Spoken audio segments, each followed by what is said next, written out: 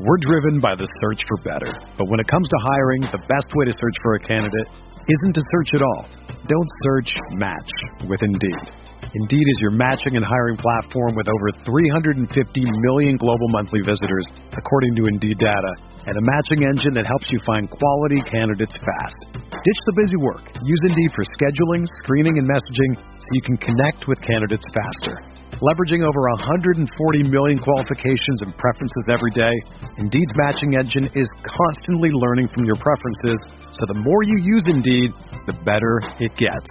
Join more than 3.5 million businesses worldwide that use Indeed to hire great talent fast. And listeners of this show will get a $75 sponsored job credit to get your jobs more visibility at Indeed.com/BlueWire. Just go to Indeed.com/BlueWire right now and support our show by saying that you heard about Indeed on this podcast. That's Indeed.com/BlueWire. Terms and conditions apply. Need to hire? You need Indeed. This podcast episode is brought to you by Coors Light. These days, everything is go, go, go. It's nonstop hustle all the time. Work, friends, family expect you to be on 24/7. Well, sometimes you just need to reach for a Coors Light because it's made to chill. Coors Light is cold lagered, cold filtered, and cold packaged. It's as crisp and refreshing as the Colorado Rockies. It is literally made to chill. Coors Light is the one I choose when I need to unwind. So when you want to hit reset, reach for the beer that's made to chill. Get Coors Light in the new look delivered straight to your door with Drizzly or Instacart. Celebrate responsibly. Coors Brewing Company, Golden, Colorado. Blue Wire. New England sending QB Jimmy Garoppolo to 49ers. We believe we found the right guy. Garoppolo, quick pass, caught by Kittle. He dives, and he's in. Touchdown, 49ers. Kittle is gonna go. Touchdown.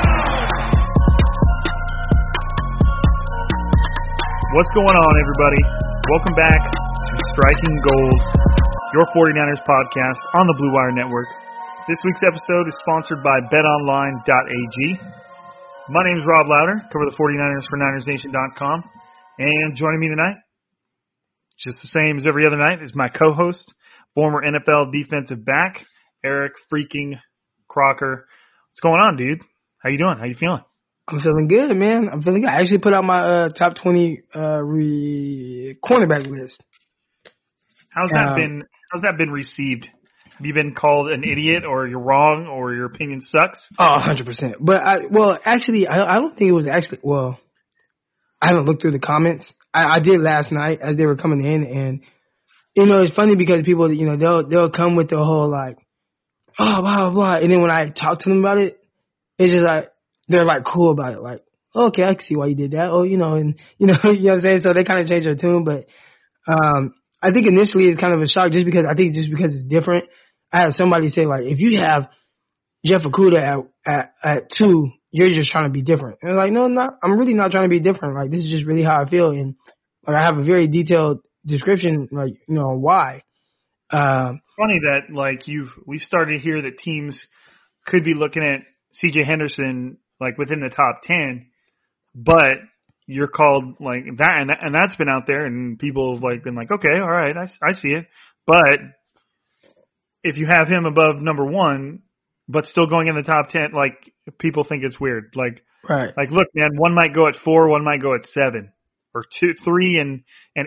You know what I mean? Like, there's not a whole lot separating these two guys. So, like, the idea that somebody is offended about it's funny. One thing I was going to say too is, I guarantee you, a lot of people will talk shish about your rankings and spout off, assuming that you're not going to reply to them.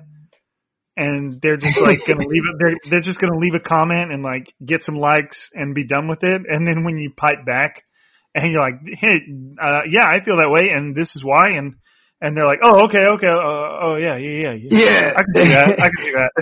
Yeah, that definitely happens a lot. So I'll probably, there's like over 100 comments now. I'm pretty sure at some point I'll go through, and just, hey, let's talk about it. That's what I always say, let's talk about it. And a lot of times it's just like one or two players that they disagree with where they are, and then that's why their list is stupid. Like, it's stupid because, you have Denzel Mims at 14. Like, and it's like, okay, now the whole list is stupid because of one guy. Well, okay, we can talk about it. And then I think some people would think because I have somebody at 14, first of all, I think it's a pretty deep receiver class, and there's so many different type of guys. You heard John Lynch say, there's 24 receivers that, that they basically like, that he's going through, and he thinks that they're talented and they can be, right. On their team and basically like be impact guys, So if I have a guy at 14, I think that includes that guy that Kyle feels like, hey, we can use this guy a certain way and he can be very productive. And I think Mims is one of those guys. The way I kind of view it is who has the best chance of being a wide receiver one. And that's kind of how I kind of base my rankings. Not saying that they are going to be that. There might only be 2 or 3 or 4 guys that end up being like, a wide receiver one on the team. But that's basically kind of how I view it, who can be a wide receiver one. And I look at like, different things that make them unique, whether, special traits and whatnot, and then how consistent they are at doing that. And then that's kind of how I make my rankings. So I got like Mims, who I know a lot of people like.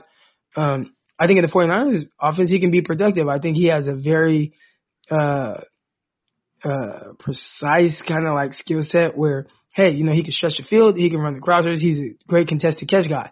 And a lot of that is what the 49ers are missing. So if you line him up opposite of Deebo Samuel and you have a guy like maybe Deontay Pettis that's, doing good, then Mims could be a great fit for the Niners. And then people are, you look like you feel stupid now, huh? And it's like, no, I assume that all of these guys, well, I don't want to use the word assume, but I always say, I don't know what they're going to be. I'm just evaluating them as prospects. But you'll never hear me say, like, this guy won't be this or he can't do this. I think people try to push me into that type of, like, to make those kind of statements, and I don't. I hope they all do good. That'd be dope. But chances are there are only going to be, a handful that really make, some type of impact. And, before the draft, all you do is kind of evaluate them. And then you don't know where they're going to go. Like, you can have somebody who I feel like is super talented, but if he goes to a crappy situation, he's going to look terrible. Squashed, dude. Squashed. Like I thought Corey Davis was like the bee's knees.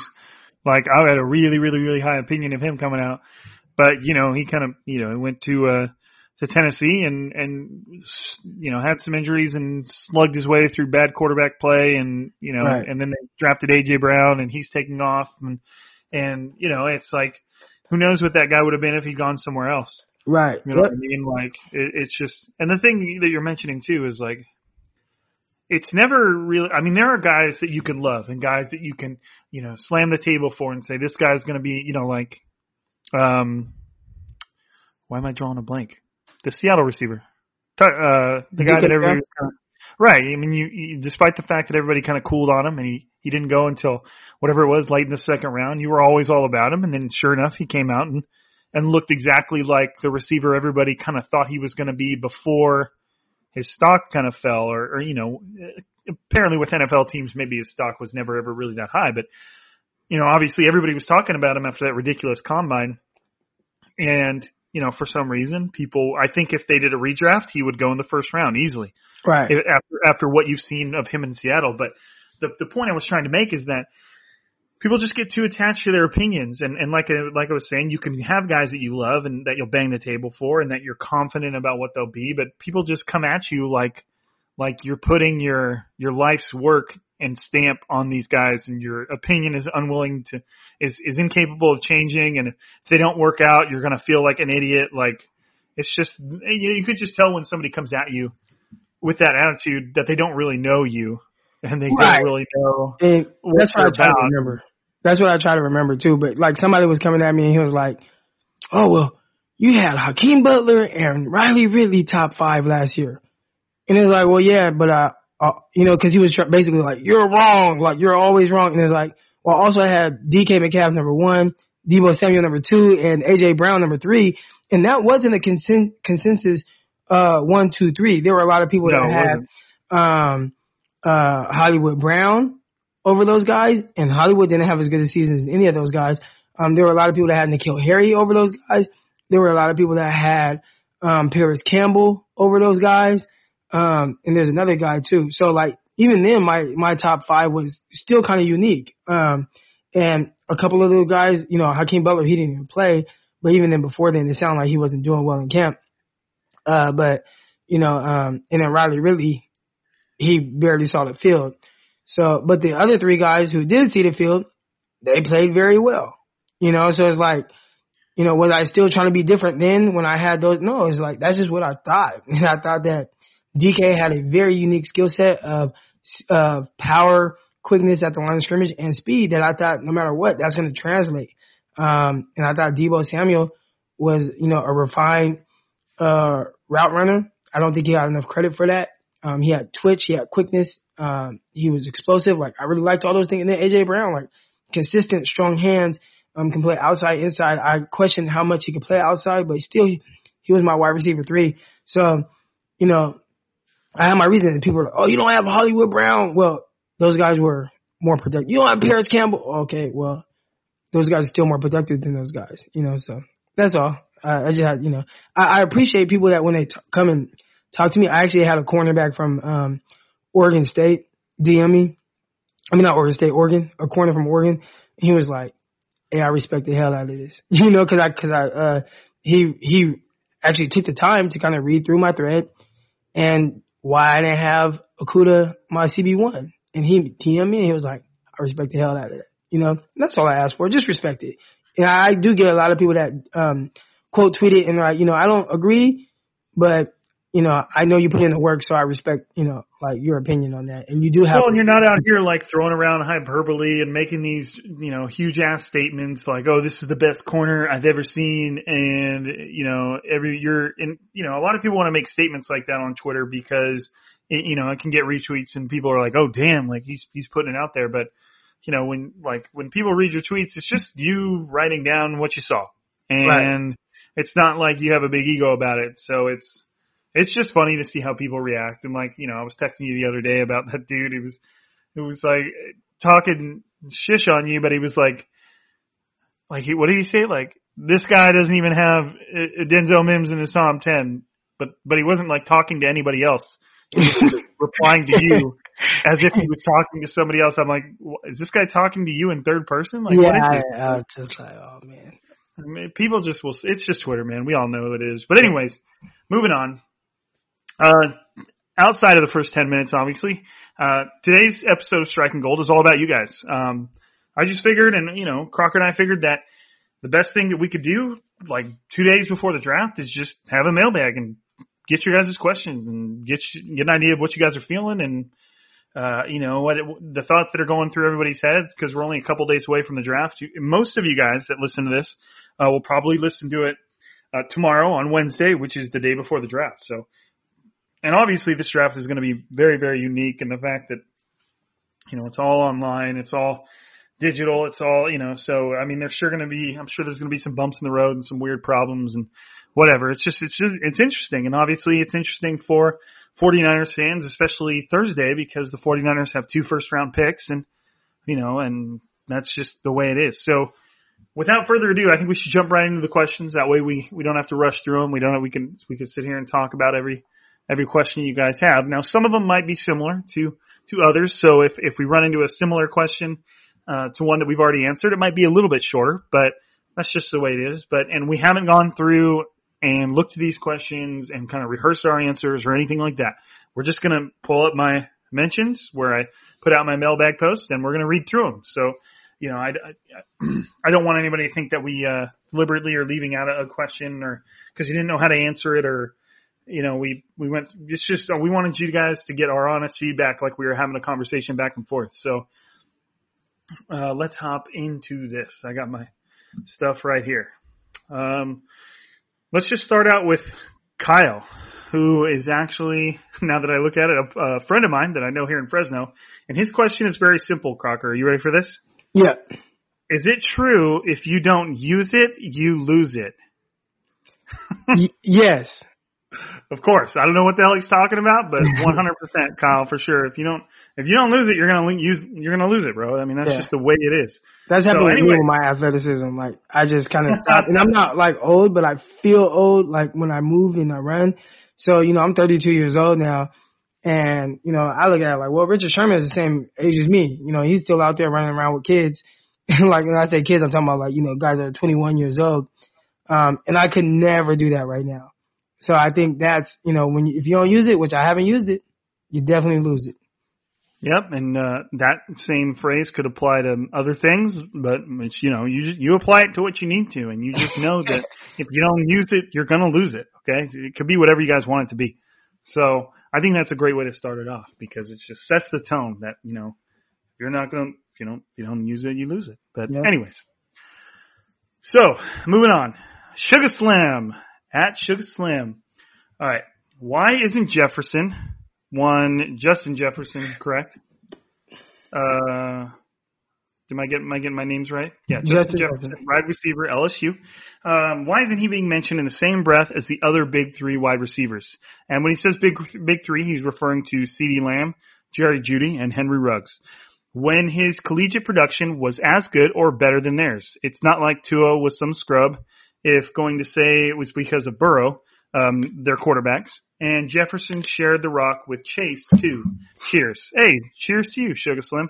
I guess I'll start with this one. For me, Justin Jefferson has always been right there with those three. If I were like Crocker and I wanted to create my top 10 right now, Justin Jefferson for me would probably be 3 or 4, and I feel like with me, him and Henry Ruggs would go back and forth. Like I'd go back and forth between the two of them. So to us, and I know Eric Crocker in his wide receiver rankings, he has Justin Jefferson as number 3. So I don't know why he isn't getting more burn among the media and among draft. I know he's well thought of. I've never really seen somebody talk down on him. For those of you that don't know, let me just pull it up right here, and I'm apologizing for the typing noise, but I really want you to know Justin Jefferson's stats because I've looked at these before, but I want to make sure I get them right for you guys. 111 catches, 1,800 yards. No. 1,500 yards. Okay, 18 touchdowns? Yeah, 18 touchdowns. Yeah, he had 111 catches. 1,540 yards. He averaged pretty much 14 yards a catch, and he had 18 touchdowns, which is big boy numbers. It's incredible. Extremely productive. Right. And it wasn't like he's just catching screens and, there's some, like, I remember like Michael Crabtree or even like Zay Jones, right, catch a ton of passes, but like, they caught it like a ton of screens. Like, these ain't screens this dude is catching. Like, he's actually catching the ball downfield. No, and what I like about Jefferson is that he's very well-rounded when it comes to he doesn't necessarily shine in one particular area like really, really brightly, if that makes sense. He is pretty good at contested catches. He does have good hands, but he's a very, very solid receiver.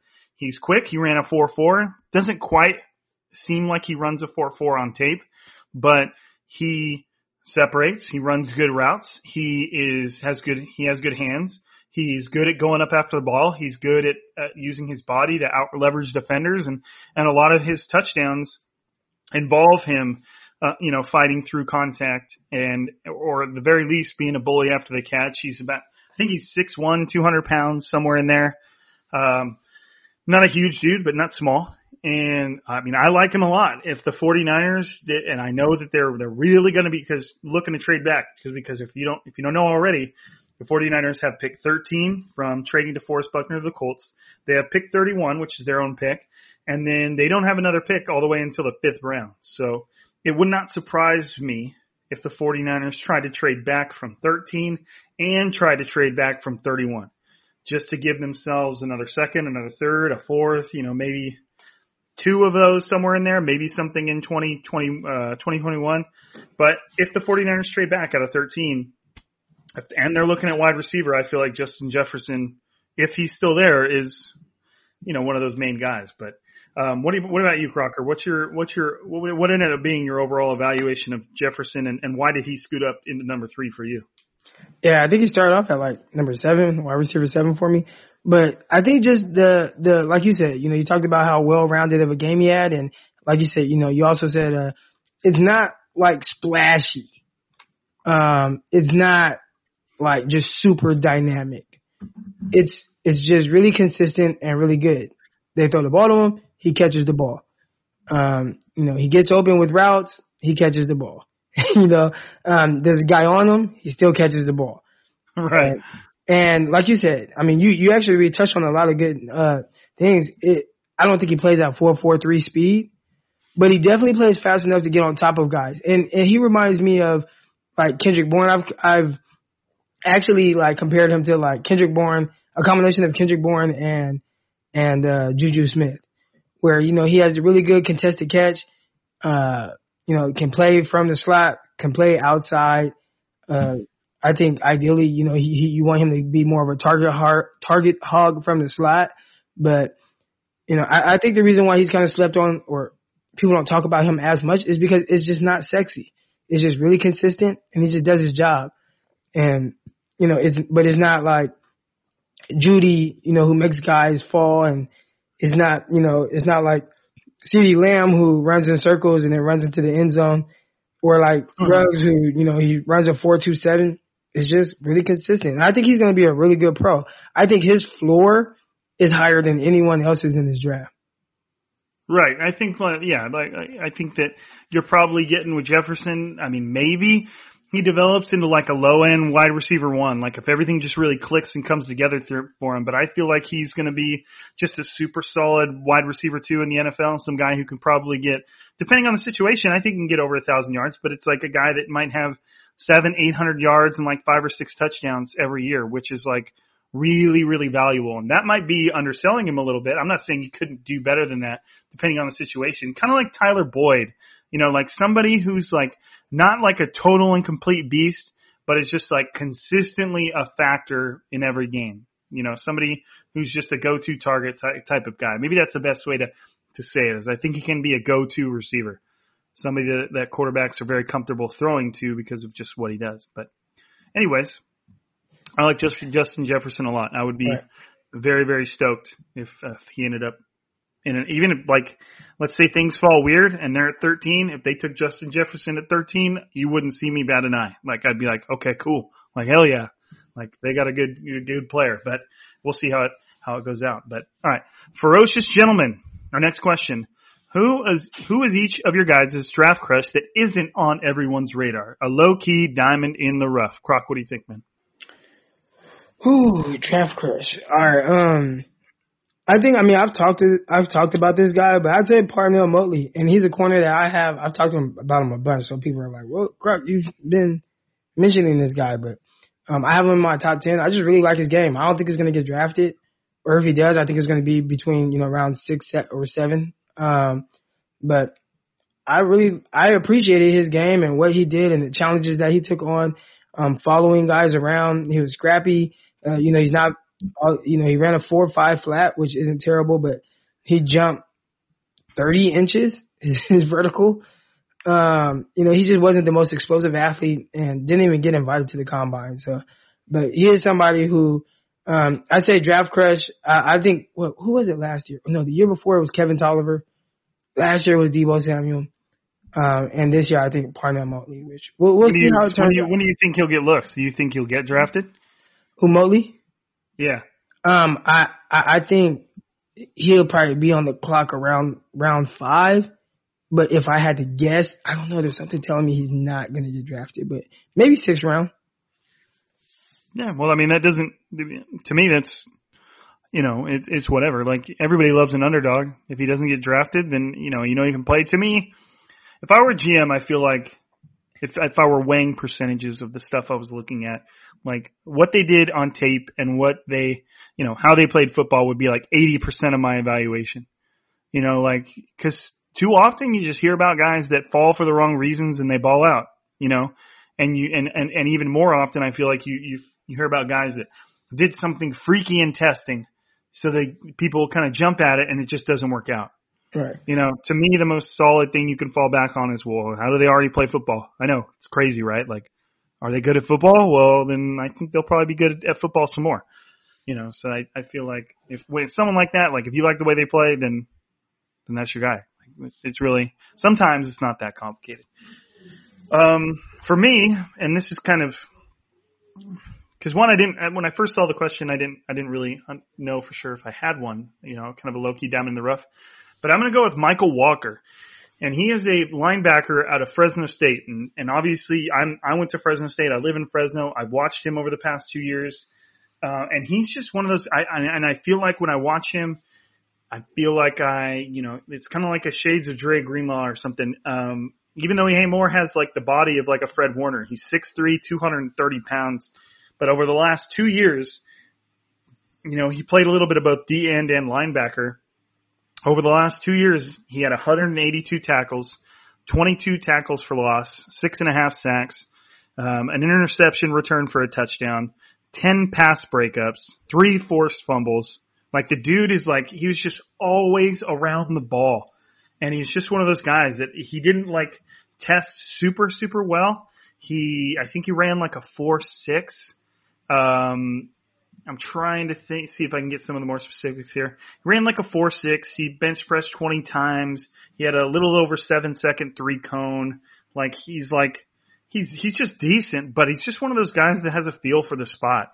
And he was always around the ball, and you always heard his name. And he's just one of those guys that I could see going in like the 5th, 6th round that just kind of, gets an opportunity and ends up being a starting linebacker. Like it's like his tape doesn't blow up at you. Like it's not like crazy, but he's just solid and he's around the ball. And I could see, a team taking him in the late rounds, kind of like the 49ers took Dre Greenlaw, and just he gets an opportunity and there it is. So who knows? I'm not sure what he's going to be. I mean, he could end up being just a special teams guy, or you never know. But I've always just liked watching him. It's fun to watch, and he's just a nice like hybrid player, which are kind of the rage now. What spots can you play? So, all right, moving on. J Mill says, who balls out more in 2020, considering they stay healthy all year? Trent Taylor, Jalen Hurd, or Dante Pettis, or Jerick McKinnon? Who y'all got? Trent Taylor, Jalen Hurd, Dante Pettis, Jerick McKinnon, all are healthy. Who balls out the most? I feel like I know what you're going to say, Crocker, but you go first. Trent Taylor. 100%. Yeah. 100%. Me and Crocker both have his 2019 offseason ingrained in our head. Because I was at training camp the entire time. Crocker was there for a nice big chunk of it. And guys, I can't tell you enough. Trent Taylor was dominating that thing.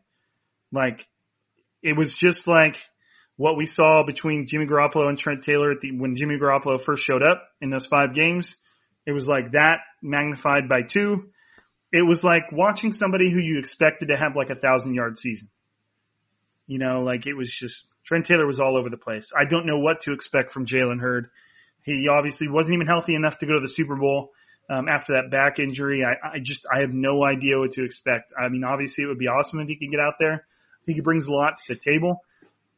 I don't know. And then you have Dante Pettis, who I've just kind of lost a lot of confidence in. I feel like he has all the talent to be a huge impact player. There's just something else going on there. Like you saw him as a rookie, and when he got his chances late in the year, he was tearing it up. But something happened that changed his mindset, changed his output. I don't know. Jerick McKinnon's an interesting one because if he is healthy and he's close to 100%, I think he could have a huge, huge impact. Shanahan just loves him and what he brings to the table. It's just another question mark. Who knows? I don't know. I don't know how healthy he's going to be. I don't know how big of an impact he's going to be able to carve out of him for himself within that backfield. I don't know. It's tough, man. It's a good question, though. Yeah. It's a good question. All right, Jordan, at Jordan Serpa, in what order would you prioritize the 49ers position needs? Well, if I were to list my top three, let's start with that. If I were to list my top three positions of needs, I would probably go wide receiver, cornerback, offensive line, I think. It's tough to – I'm just kind of – Yeah, I would say, okay, so even – in that order. But yeah, but that doesn't mean that that's how you have to, acquire that position. No, not at all. So I would say, based on like what needs to, I think the needs are wide receiver, cornerback. No, because the offensive line, that right guard position kind of ruined the damn Super Bowl. Yeah, I mean, I think we can get by with our receivers. Well, I don't know. We don't have Emmanuel Sanders anymore, but I'd say right guard. Right guard should be the number one priority. Like, that's what we need to address the most. And then I would say receiver, because, you got to have somebody other than Deebo Samuel that's somewhat explosive. And then I would say cornerback, just because at any moment, like, Richard Sherman can just lose it and we'd be in trouble. Right. That's the big thing. When I was saying wide receiver, corner, I could easily convince myself to go corner over receiver, because Richard Sherman is towards the end of his career. He has 1 year left on his contract.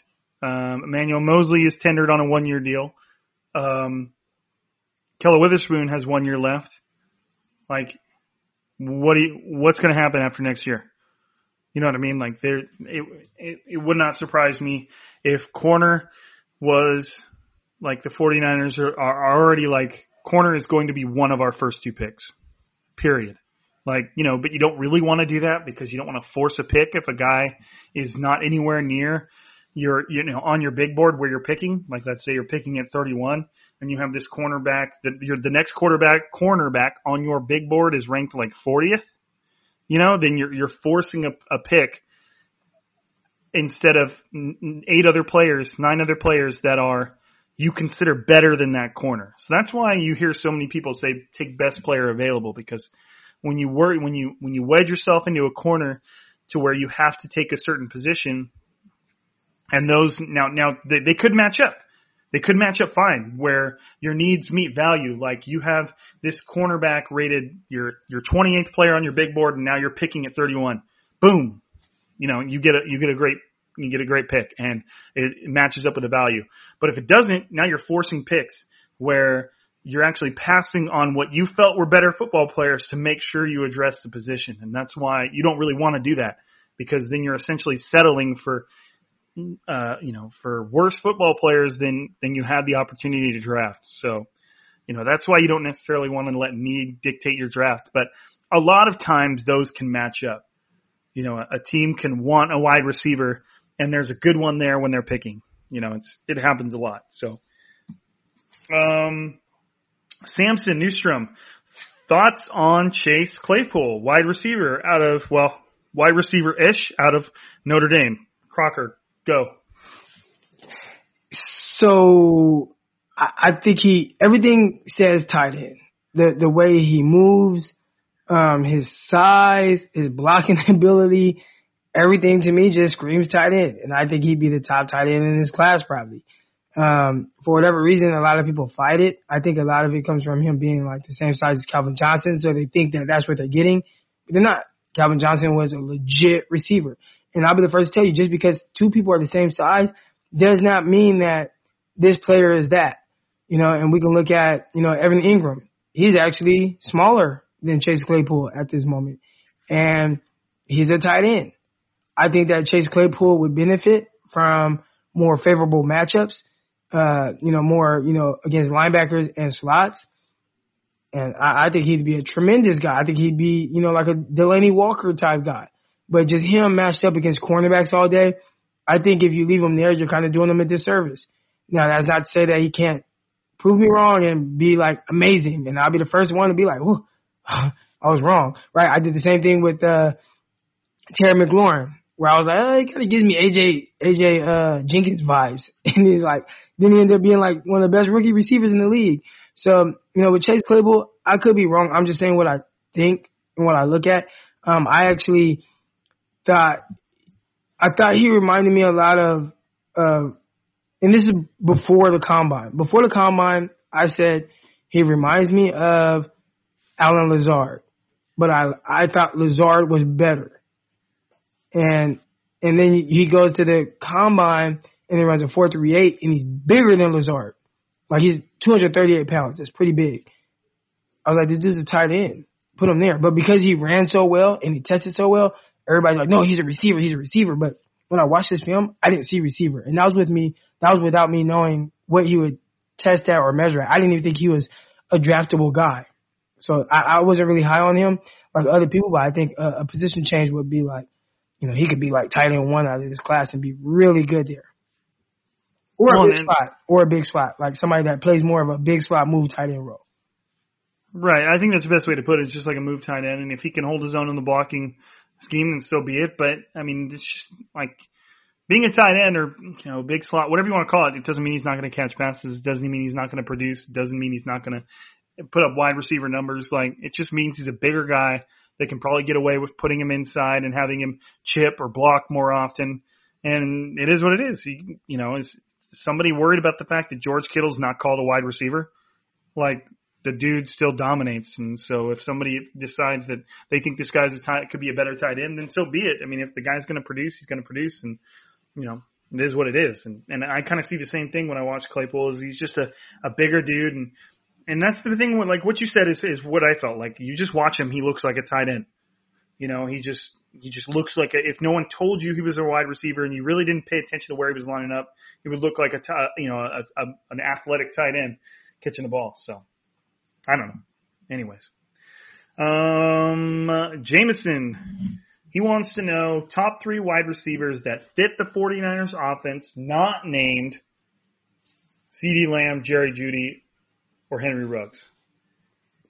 What do you think, Carl? I mean, you got your top 20 wide receivers. I'll let you take this one. What do you think? I think anybody. I mean, really, if somebody has a specific skill set, they can complement whatever you have. So, you know, even he just said the top 3 guys. So I mean, like Mims, I think Mims would be, you know, excellent as an outside receiver, not having to do a lot of the dirty work. You know, not having to be a high volume target guy, but somebody that can, you know, stretch the field, open things up, you know, catch the deep crossers, you know, do some of those things. I think he'd be probably really good in that role for the 49ers. A guy that, you know, is a little bit more like Deebo Samuel. Actually, I think I would say he's a little bit better of a prospect coming out, is why am I drawing a blank? Rager, from TCU. Another guy who, you know, 49ers are missing speed, right? KJ Hamler from Penn State, the receiver. He complements the 49ers because they don't have that speed guy. And I don't know how fast he really runs because he didn't go to the combine, but I saw him outrun everybody at Ohio State. So, you know, definitely the kid can run. So, you know, it just depends on what you're looking for. There are a bunch of guys that can really, like, fit a different need for the 49ers, even like a Michael Pittman, right? 49ers, I mean, unless Hurd comes back and he's just that guy, and I think Hurd can be like this guy, but Michael Pittman. You know, it just depends on what you're looking for and what do you want to put around Deebo Samuel and Kendrick Bourne. Right. Yeah, I don't think that. I mean, Kyle Shanahan obviously has his type. You know, it seems like he prefers the shiftier, quicker guys that have no problem getting open. But at the same time, maybe that's because he just hasn't found someone that he liked enough to go a different direction. You know, maybe now he's looking for a guy that, like, hey man, if it's 3rd and 8 and the Super Bowl's on the line, who are we going to throw it up to? You know, we got George Kittle. I need somebody else that I'm going to be able to do the same thing with. You know, and so that's, you know, it just depends. It just depends. But I think any receiver can have their fit. It just depends on what the offense feels like it needs at that point. But all right, so before we carry on, we got to get a quick word in from our sponsors, BetOnline, because currently there's no NBA, there's no NHL, there's no MLB. That might lead you to think that there's nothing to bet on. Well, you're wrong. Okay, our exclusive partner, BetOnline, still has hundreds of events, games, and props to wager on. From their online casino to poker, blackjack, they're bringing Vegas to you. Are you missing the NFL? No problem. BetOnline has live daily Madden NFL 20 simulations that you can bet on. You can still bet on Survivor, Big Brother, American Idol, stock prices, and even in the Nathan's Hot Dog Eating Contest. It's all open 24 hours a day, and it's all online. So you can stay at home like you're supposed to. Use promo code BLUEWIRE, that's BLUEWIRE, to join today and receive your new welcome bonus. Bet Online, your online wagering solution. Okay, so we're cruising on with our mailbag. John71 wants to know if Henry Ruggs, C.J. Henderson, Javon Kinlaw, or one of the big four offensive linemen falls to 13 and a trade offer comes in, what is the minimum the Niners need to pass on these guys? Okay, so basically what John is asking is you have these guys that would be able to step in right away, start for the 49ers. Henry Ruggs would be an outstanding complement to Deebo Samuel. They have very good contrasting skill sets. Henry Ruggs is a burner who does other things well too. C.J. Henderson, obviously Crocker's cornerback one, would probably step in and start opposite Richard Sherman right away, even despite the fact that Emmanuel Mosley showed out pretty well. Javon Kinlaw is a huge, a guy who kind of looks like DeForest Buckner in the fact that he's in decent shape. He's not a big offensive lineman, but he's muscular. He's got long arms. He kind of plays along that same type of style, and he's probably somebody that would step in right away and start in Buckner's place. So you're passing essentially, or along with the four offensive linemen, you'd essentially be passing on somebody who could step in and start right away with good results, or what they would expect to be good results. So what's the minimum the Niners need? To me, I would say that depends on where they're trading back from. If they're only dropping back 3 spots, and maybe one of those guys is still there, then maybe all they need is like a third rounder. To me, if I'm trading out of the first round and I'm jeopardizing kind of that, that foundational player, that difference maker that John Lynch talked about, I mean, we got to at least be talking about a second rounder. Like one of those, to me, second or third rounder, one of those day one or day two rounds that the 49ers don't have anything from. But like I said, that's going to depend on how far back you're trading. Let's say it's the Patriots trying to jump up for a QB that fell or something, and they're all the way back in the 20s. Then you're talking, hey, give me your first rounder next year and give me your third rounder this year. Stuff like that. So I don't know. What do you think, Croc? Croc probably muted himself, not thinking he was going to have to talk for a while. Okay, there we go. Yeah, all right. It's crazy that you mentioned the Patriots needing a quarterback, and for whatever reason, that just kind of slips my mind, right? Like, right, just assume Tom Brady. But it's a real thing, though. It's a real thing. Their quarterback right now is Stidham. I don't even know his first name, but that's their quarterback right now. I think didn't they sign Brian Hoyer? Okay, Hoyer. That's their quarterback right now. Not that changes anything. So they are not in an ideal situation at quarterback. So I could definitely see them trying to trade up. But if they do, especially with they're at pick 23 maybe? I think 22, 23, yeah, somewhere in there. And they want to move up 10 spots to get a quarterback, I'm going to need 23 and probably a number 2. Because that's me moving back 10 spots. So I'm going to need 23, a round 2, and then even I might even have to. You're going to have to throw in a 4th and a 5th. I would have to look at the draft chart to kind of see what that's worth. But I'm going to need something for you to move up 10 spots to grab a quarterback that you want. And at that high, because we're not talking about moving up 10 spots from 30 to 20 or from 41 to 31. Like, we're talking about moving to 13, where essentially there's still a lot of elite, talented guys on the board, right, that have very unique skill sets. And when you're at 13, it's like, man, I could take one of these guys, and these guys are likely day one type starters, right? High impact. That's why you're picking that high. Yeah, I'm gonna need something good. I can't. I don't care what you've done for me in the past. I threw you a bone when I gave you a starting left tackle. So, yeah, come on. I'm gonna need a few picks. I'm gonna need that bread. Okay, Yeah, I mean, I was going heavier than you. If I'm trading back that far, I want your first next year. I want your third this year. Like, especially if you know that they're coming up for a quarterback, then you can kind of get a little bit more because it's that position that they need. It's the most important position in football.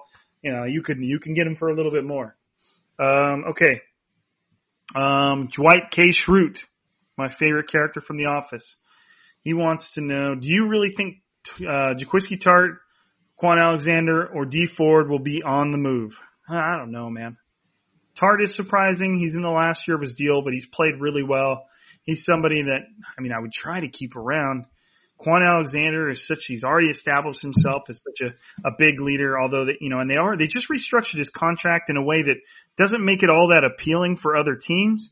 They took a lot of the bonus money or money he was due now and moved it back into the back end of the deal. D Ford is the one that I could definitely see being on the move. He didn't play as much as they wanted him to. But at the same time, when he's on the field, John Lynch said yesterday in his press conference, he transforms the defense, and that's 100% correct. So, I would be surprised if they traded any of those three. But, if I had to pick one, I'd probably say D Ford. But I don't know, man. I don't know. Crocker, thoughts? Well, I think D Ford is the one where you probably get the most for him, just because he's a pass rusher, and at the end of the day, regardless of if he doesn't play a ton of snaps or whatever, like he's a difference maker. I think outside of that, the other guys, they're just not as valuable. Like even Jaquiski Tartt, who I really like. I think he's a very solid starter. But if the 49ers traded him for a 4th round pick, all right, I'm higher on Marcel Harris than most guys anyway. So, and I think Harris gets a bad rap. He had a rough go against Drew Brees and the Saints. Outside of that, nobody can bring up any other times last year where it was like, oh man, he's the issue, he's the problem. They played well against the Falcons, they played well against the Rams, and they played well against the Seahawks, and he was playing in all of those games. So I think Marcel Harris is a hell of a football player that had a rough go against the Saints, and if maybe the team saw the same thing or like, what, Tartt's injured a lot anyways, let's go with this young guy, or maybe even draft a strong safety in the draft or somebody to kind of fill that type of role. But I like Tartt as a starter, especially when he's healthy.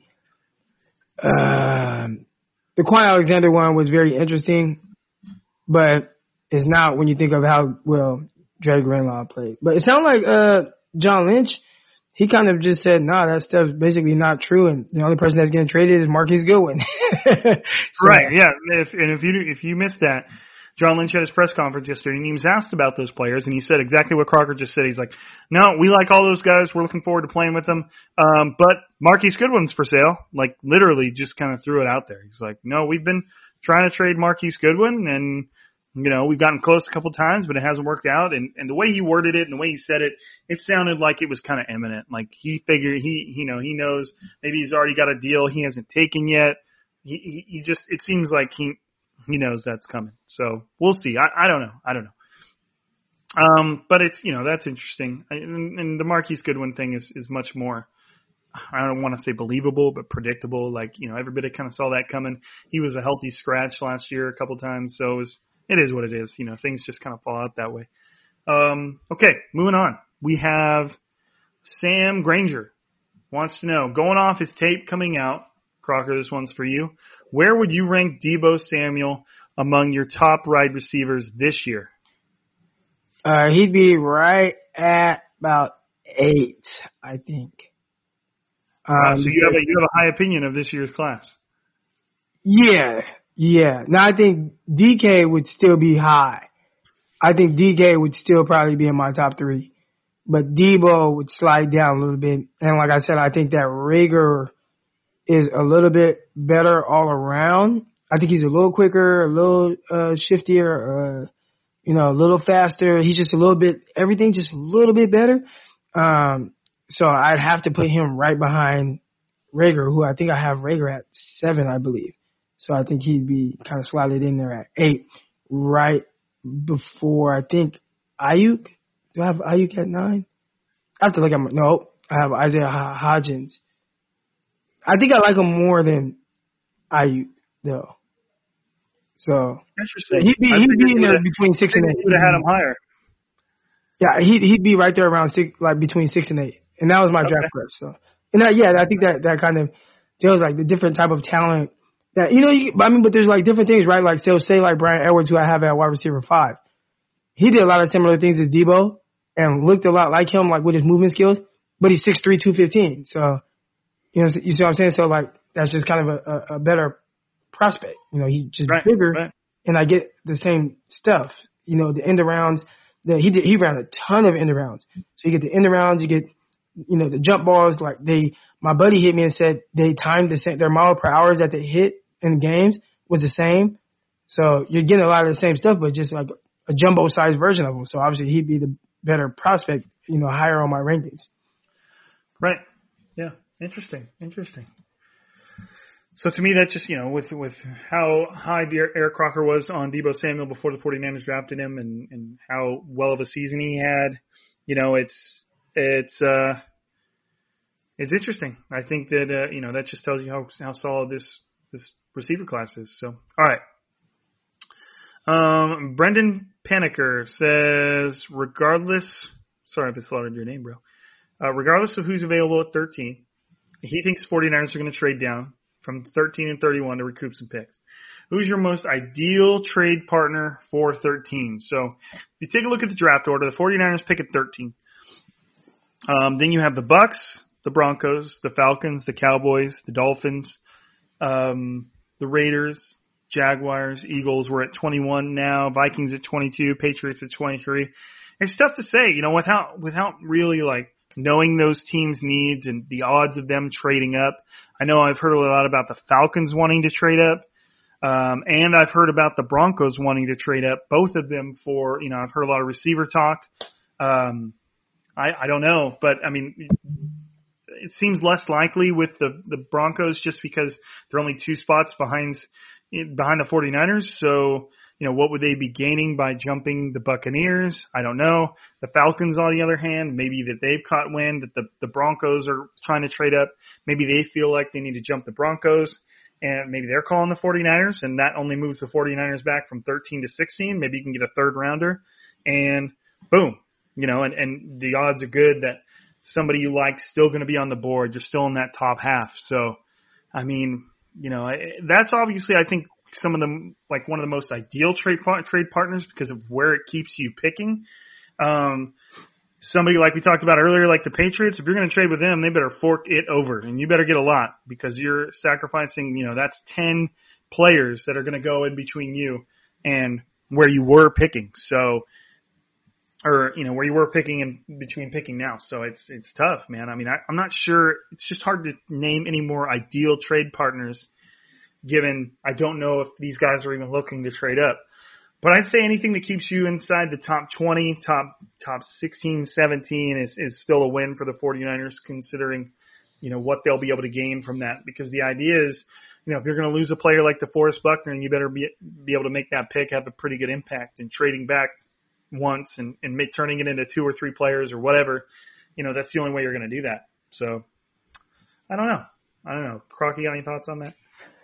Yeah, it's kind of hard, like you said, without knowing like who's on the board and, but I think, since I like Justin Jefferson so much, if the 49ers were able to, if they were looking to kind of get a receiver but still be able to kind of recruit picks, I think you can move back to maybe 17 with the Cowboys and then maybe right around like right before the Eagles pick, and I think you can still get Justin Jefferson.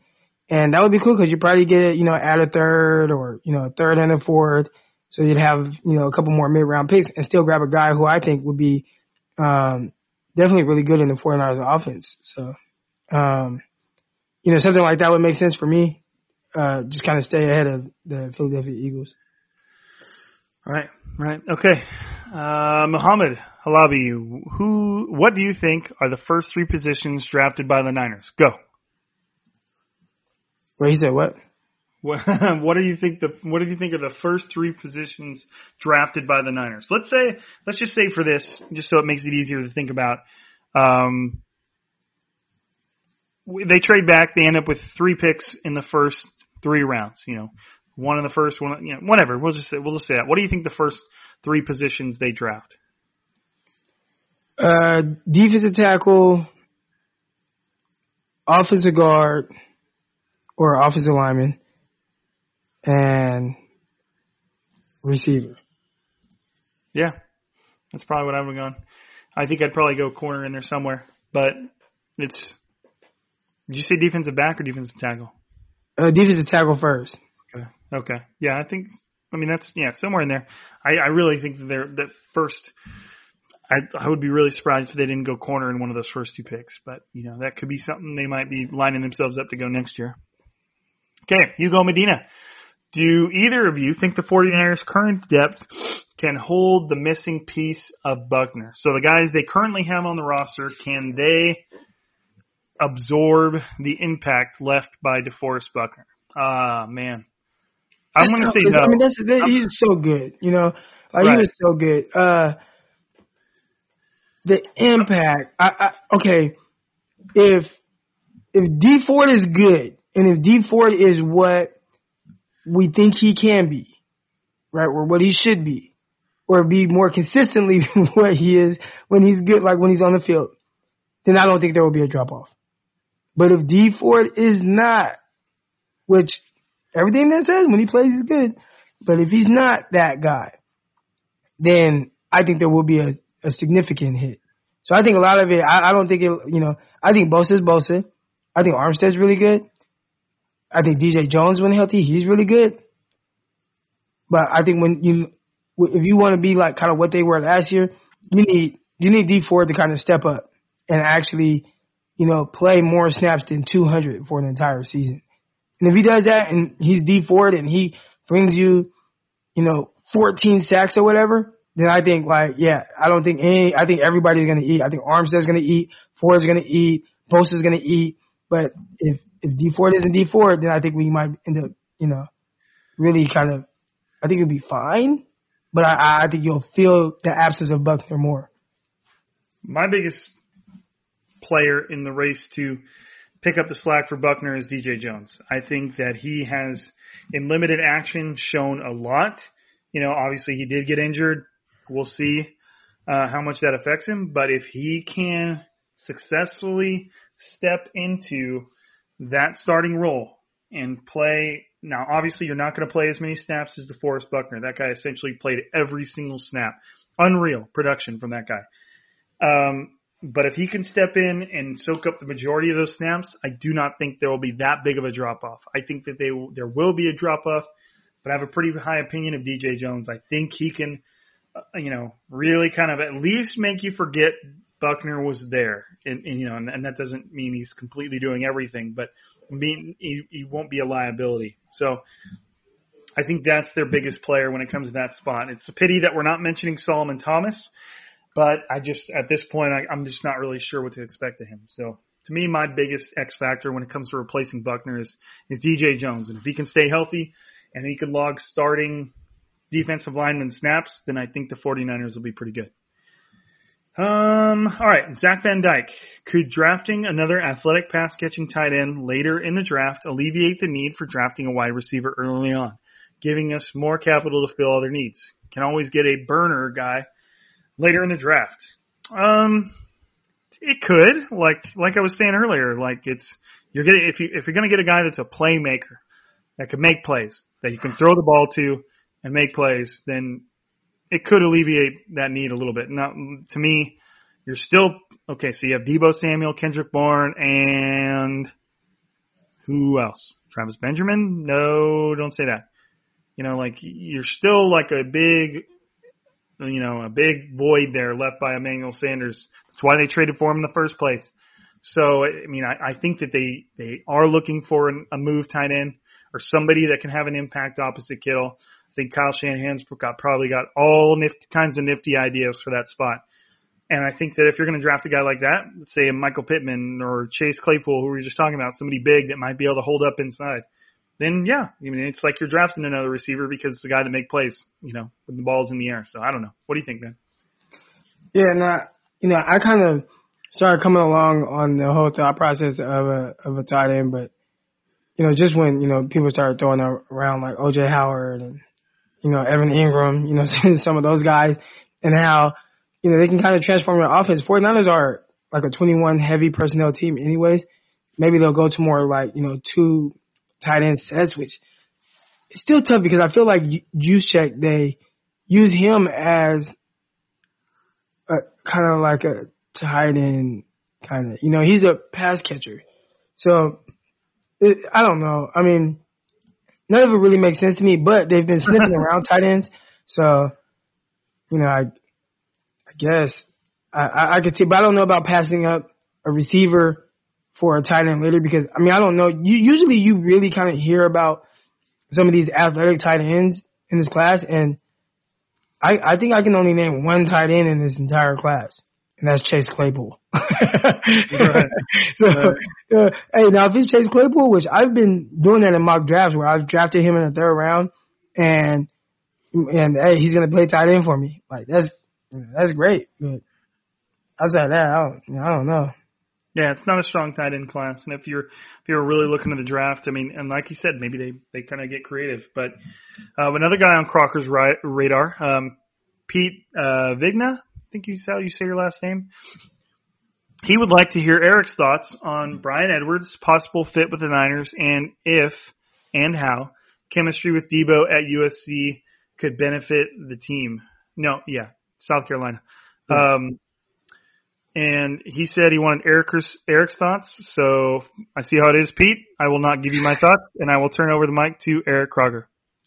Yeah, Bryan Edwards, man, I really like him. And especially if you think of, Debo as more of like a Z. I think Bryan Edwards definitely like an X receiver. He has quickness, twitchiness, really strong hands. He can kind of stretch the field down the sideline. It's kind of weird because, like I say, he's really Debo Samuel, but just like a jumbo-sized version of him. But, yeah, I would really like him. I still think you would kind of, look for that, who's going to be the burner, right? Who's going to be that guy that steps up? And, we've been talking about Richie James for a couple years now. When is he going to get his opportunity? But if they can get somebody that kind of, really kind of turn into that guy that stretches the field with speed, then you have Debo and Bryan Edwards. I think they play very well off of each other. I think that'd be really good. I really like it. I don't think that they'll do it, but I like it. And I think he's going to be somebody that's around in the 3rd or 4th round. And he was my wide receiver 5. So, yeah, that's somebody I really like. And I think they'll like the person he is. But did they meet with him or anything? Was there any Zoom meetings with him? I haven't heard anything, man. Yeah. Hey, you realize that you hit 20,000 followers today? Yeah, I noticed that. I dragged the mouse over your name when I was scrolling through the mentions, and I was like, "Oh shit, 20,000!" He goes, "Congrats, dude!" Oh You earned it. What am I looking at here? I was gonna announce it with the website, which I haven't really announced the website yet, but don't worry about it. Yeah, don't worry about it. You guys didn't hear nothing. Yeah, it's coming soon. You guys see, it's pretty cool. Except for that shitty logo. If the team was to make this is Jed. If the team was to make an unexpected pick, either via trade down or at 13, what would you expect it to be? Ooh, that's a good question. For Jeff Okudah. Like trading up after him? Wait, is that what they said? If the team was to make an unexpected – or wait, repeat the question? No, if the 49ers were to make an unexpected pick, whether that was after they traded down or at 13, what would you expect it to be? So, what position could the 49ers pick that you just don't really expect? To me, I'm going to go with, an edge rusher. I think that is kind of being overlooked. And if the 49ers are looking to trade Dee Ford, and if they do work something out, then maybe somebody I think his name's Clavon Chasen. I don't necessarily know how to Chaseon. Yeah, he an edge guy at LSU. He's right there at that value. He might still be on the board. And this isn't, other than Chase Young, it's kind of the majority of the edge rusher class is more mid first round talent. So I could see them trading back, and if they get somebody interested in Dee Ford, I could see them going with an edge guy and saying, okay, we got Nick Bosa, we got a brand new rookie, like let's go at it. And that would save them a lot of money in salary cap if they work something out with Dee Ford. That's kind of and maybe they still take a guy like that. Maybe they trade back quite a ways and they go with what's the guy? AJ Epinesa, however you say his name. He's kind of a guy that's a lot like Eric Armstead-ish. Like he's like a big edge dude that might end up playing inside. So that's my surprise. What do you think, man? A surprise pick at 13 or a trade back. I would say a trade back and then draft like a safety. Like that would be. Or one of these linebackers. There's supposed to be some really good linebackers. I can't think of their names off the top of my head right now. I've been like so into the receivers and DBs, but I think there's supposed to be some really good linebackers. And if Quan Alexander is somebody that, but this Greenlaw, like linebacker would surprise me. That would surprise me, but then you never know what they're trying to do. And I think Saleh is somebody that always tries to make the defense kind of versatile, and it looks like he does a pretty good job of changing with the times. So, if they wanted to do something that was like different and draft a linebacker, it would be very surprising. But, yeah. The 49ers are going to draft a running back and everybody's going to lose their mind. Oh, man, that would be awesome. It would just be amazing to see the reactions. But DeAndre Swift, what? Yeah. I like him, so. No, I do too. But I mean, it would blow so many minds. Okay. There's some guys on Twitter that for sure would be extremely upset. There's some guys that are like super anti running back. I know, man. There's a whole like part of Twitter that's anti big running backs. They don't want to pay running backs. They don't want to draft them early. Like there's a whole like group of Twitter dedicated to yelling at everybody who likes running backs enough to pay them. Like I saw a bunch of people freaking out when they paid Christian McCaffrey his money. I was like, are you serious? Like people are freaking out about this? Like the dude's like a 1,000-yard receiver, 1,000-yard rusher, like one of the most dynamic players in the NFL right now. People don't even want to pay that guy. Right. I'm like, man, like I would have paid him what they paid him in a heartbeat. I know it's a lot of money, but that guy is like, he is a freaking Ferrari engine in the center of your offense. Like, I don't know, man. I don't got a problem paying a guy like that anytime ever, Right. Just look at the numbers. Does he score touchdowns? Oh, he does? Okay. Like, this is how you win games. Anyways, I'm going off track. So, Charmando, who should the 49ers target in the second and third rounds if they trade out of the 2 first-rounders? Like I said, I think they need to get a cornerback. If they end up with a first, second, third-round pick, I think one of them has to be a corner. They're just like they're on a precipice at that position with Richard Sherman one more year. And he's a little older. Could he get hurt? Who's going to step in? Keller Witherspoon hasn't been great one more year. Emmanuel Sanders still kind of working himself into that spot. Undrafted free agent with one more year. Dude, it's like seems like that would have to be it. I still am going to feel like they have to take a receiver because, like I said, it's Deebo Samuel, Kendrick Bourne, and you're hoping one of those other guys works out, stuff like that. So just removing the uncertainty and getting yourself some solid players. What do you think, Croc? Yeah, I agree.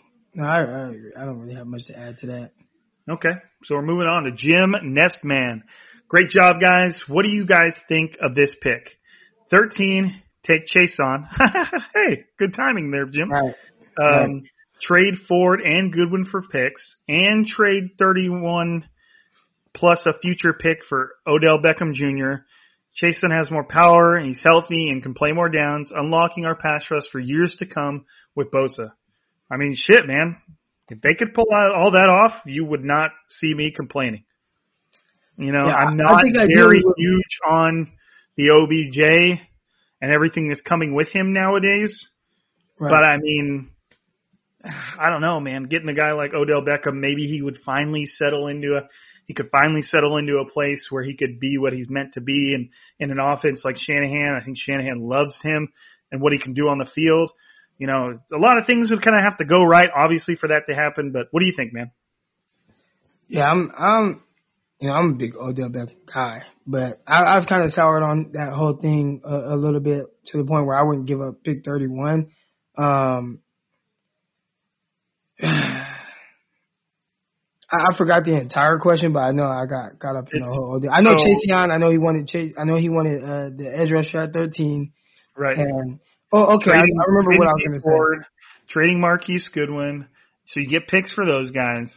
And then you're using 31 plus a future pick. I don't think you would need the future pick. I think if you called the Browns and said, I'll give you pick 31 for Odell, they would do it. Considering his contract too. So that's everything. That's the right. And it sounds like a lot of the moves they're making is to, alleviate like cap space. They want to kind of like open things up. So, to kind of, I'm going to trade these guys to open up cap space, but then bring in Odell Beckham, to me, it doesn't make sense, especially since you're kind of locked into him for a while. Like, now, if it's a situation where, like, you want to bring in Jadeveon Clowney for the year, that's a little different, right? Okay, I'm going to get rid of D Ford, which was kind of, he's kind of year to year right now, but I'm going to sign Clowney, for this year to get through, and then, we'll figure out, another edge rusher from there. Like, that would kind of make a little bit more sense to me.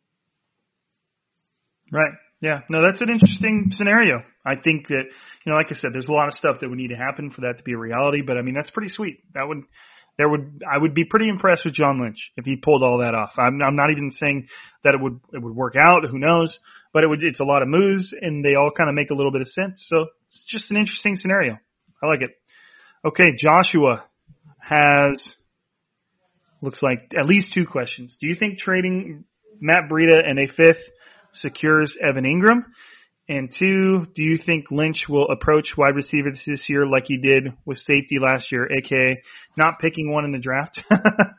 Although all throughout 19, fans were begging Lynch to sign Earl Thomas in free agency and draft Nasir Adderley. Okay, so first one. Do you think trading Matt Breida and a 5th rounder secures Evan Ingram?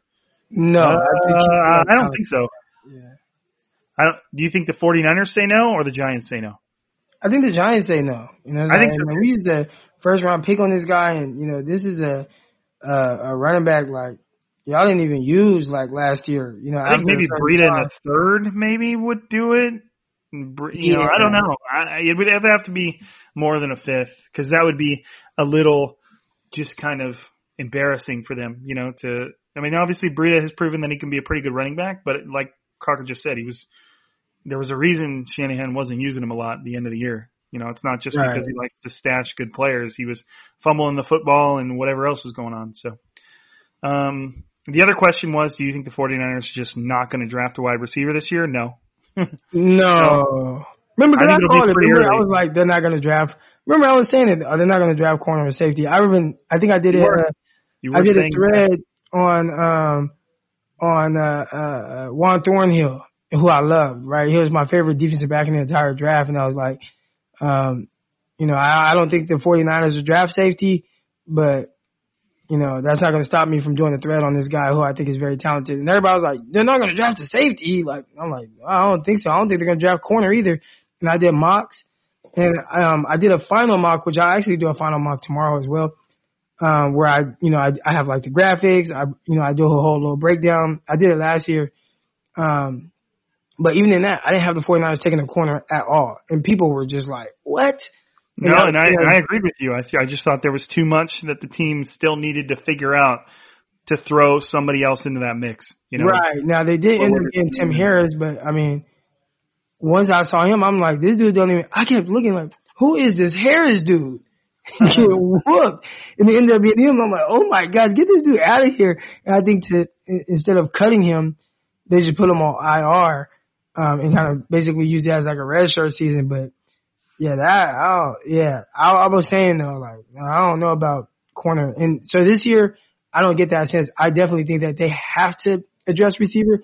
Now, to what extent, I don't know. I think you have to get a guy, because I think we have bodies, like, like not a guy, just a guy. You got to get a guy, kind of, right? Like, you have an opportunity to do that because you have dudes, we have bodies and you have uncertainty. Like you have that. So I don't think you just draft somebody. Oh, I'm gonna just draft somebody in the third or fourth round to compete with Trent Taylor, Dante Pettis.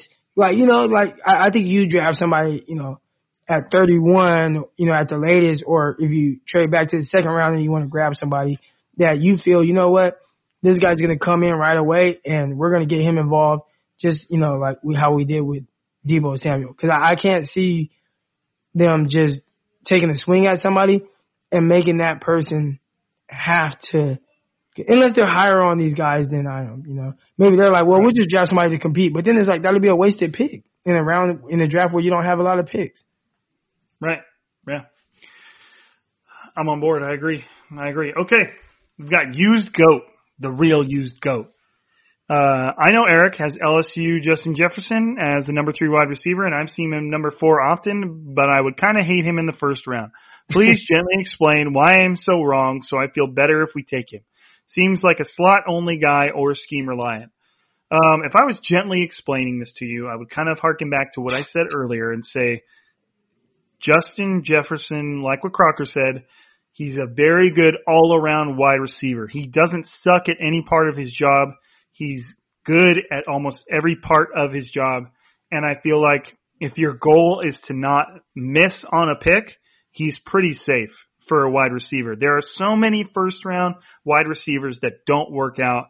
There are a ton of second and third round wide receivers that do work out. There's probably just as many that don't work out. But, what you don't want is drafting a guy in the first round that never ends up contributing and, you let him roll through his rookie contract and then he doesn't come back. That's not what you want in a player like that. I feel like Justice Jefferson, he might not be, I feel like CeeDee Lamb, Jerry Jeudy. To me, like wide receiver 1 caliber players. The odds are good that they can be a wide receiver 1. Still chance they bust. Henry Ruggs, decent chance of being a wide receiver 1. He's just, it just depends on how he kind of ends up developing. And I don't feel like Justin Jefferson has wide receiver 1 potential. Maybe a little bit, but I feel like he's going to be very, very solid. A receiver that you have on your team for 8 years because he just keeps putting up 700 yards and 6 touchdowns every year. Maybe he does better than that sometimes. Maybe he creeps up on 1,000 yards. That's just how I look at him. What do you think, dude?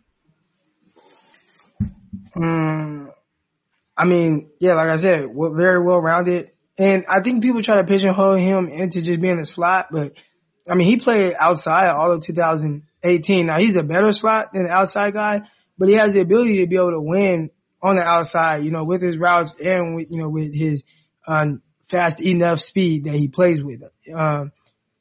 He's just really, I think the 49ers, he's like ideal Z. And if they're looking for somebody to replace Emmanuel Sanders or kind of feel like that type of role, he's somebody that lined up in a lot of tight splits, especially at LSU. He's a really good blocker, and he does all the dirty work over there. That is a huge deal in Kyle Shanahan's offense.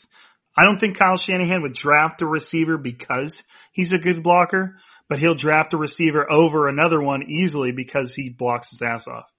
So many of Kyle Shanahan's plays go out to the outside where they need, the difference between 10 yards and 50 yards is if that receiver gets his block. He has a lot of plays like that. So if you got a receiver that can block, I guarantee you Kyle Shanahan's already taken note of it. You got anything else on that one, dude? Nah. All right, West Coast says, who do you think are the 6 foundational players John Lynch was talking about? Okay, so let me find a big board here. Got one.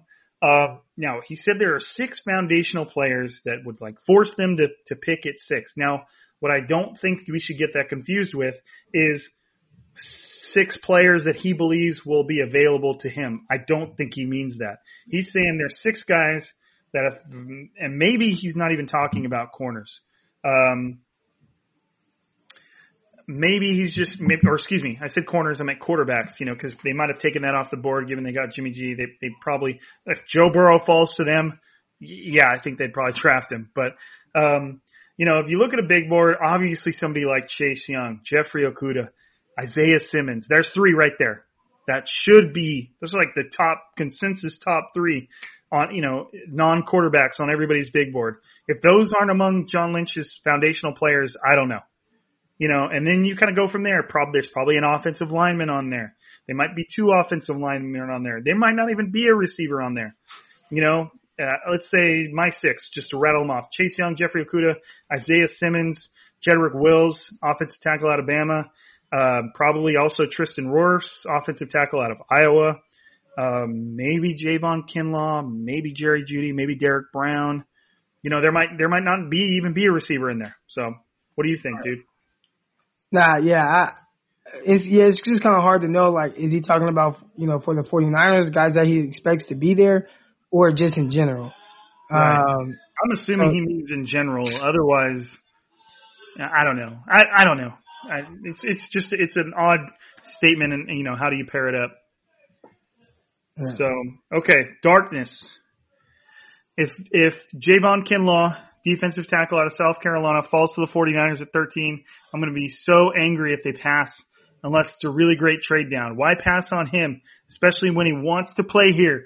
Yeah, he mentioned on something, I can't remember, that he wanted to play for the 49ers, but I mean, everybody wants to play for everybody with an early draft pick. Right.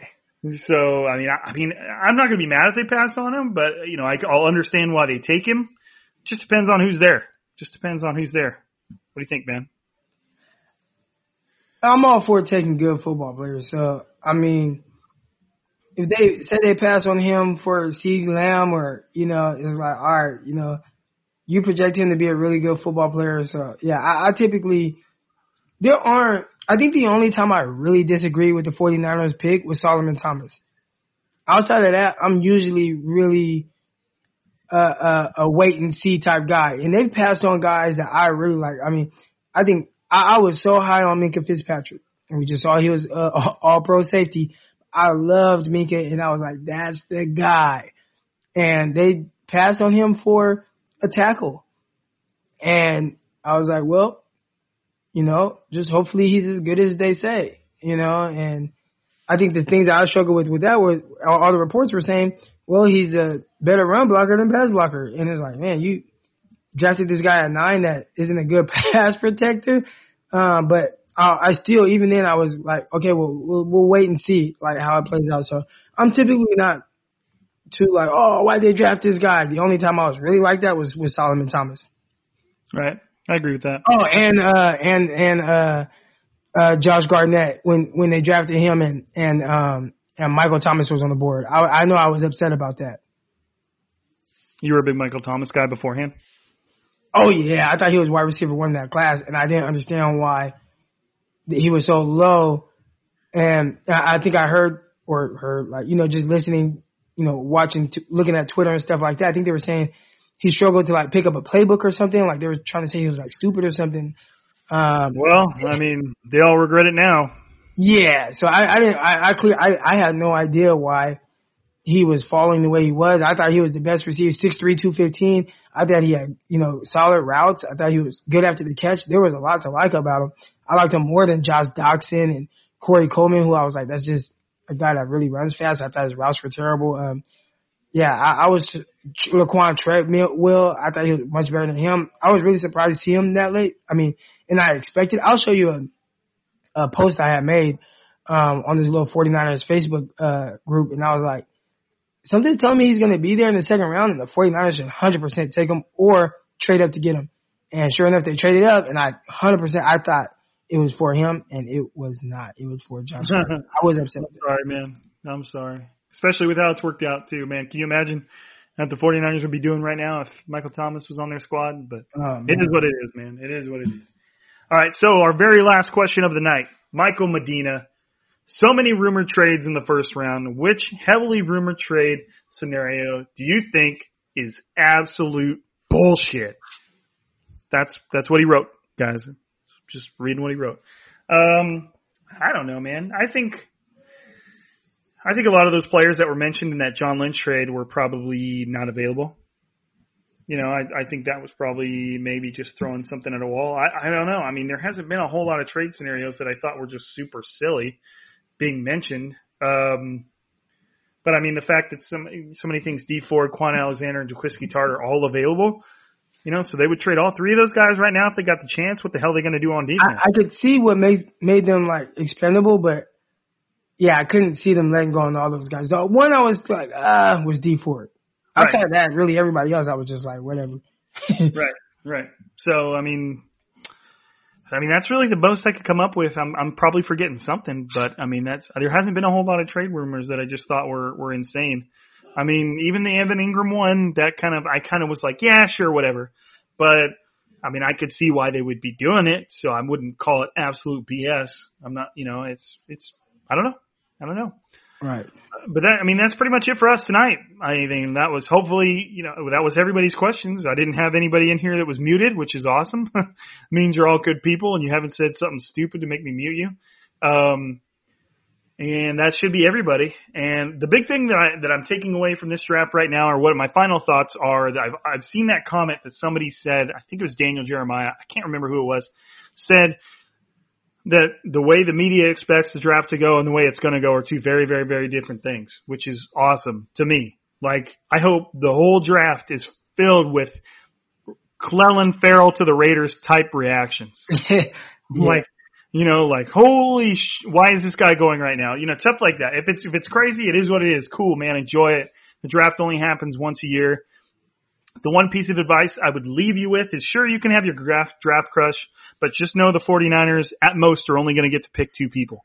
So don't become so emotionally wrapped up around one player that the 49ers have to draft and all that stuff. Just enjoy it, have fun. Know that the 49ers are going to get a good player no matter what, and just enjoy it. You got it. What are your final thoughts here, Croc?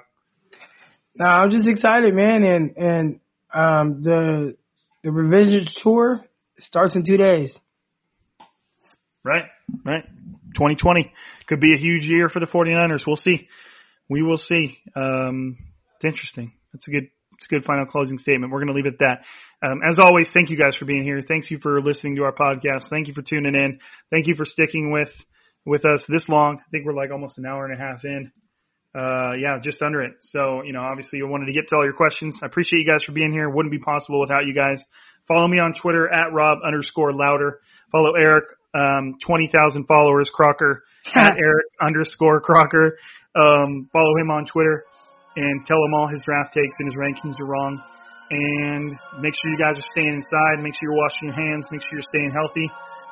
No matter how much you read about all these weird states opening up their businesses, that's not what we should be doing. Hunker down, stay healthy so this thing can be gone in a hurry and our NFL season isn't in jeopardy. So, but that's it for another week. The next time we come at you, we will be reviewing the 49ers 2020 draft class. This is Striking Gold, signing out.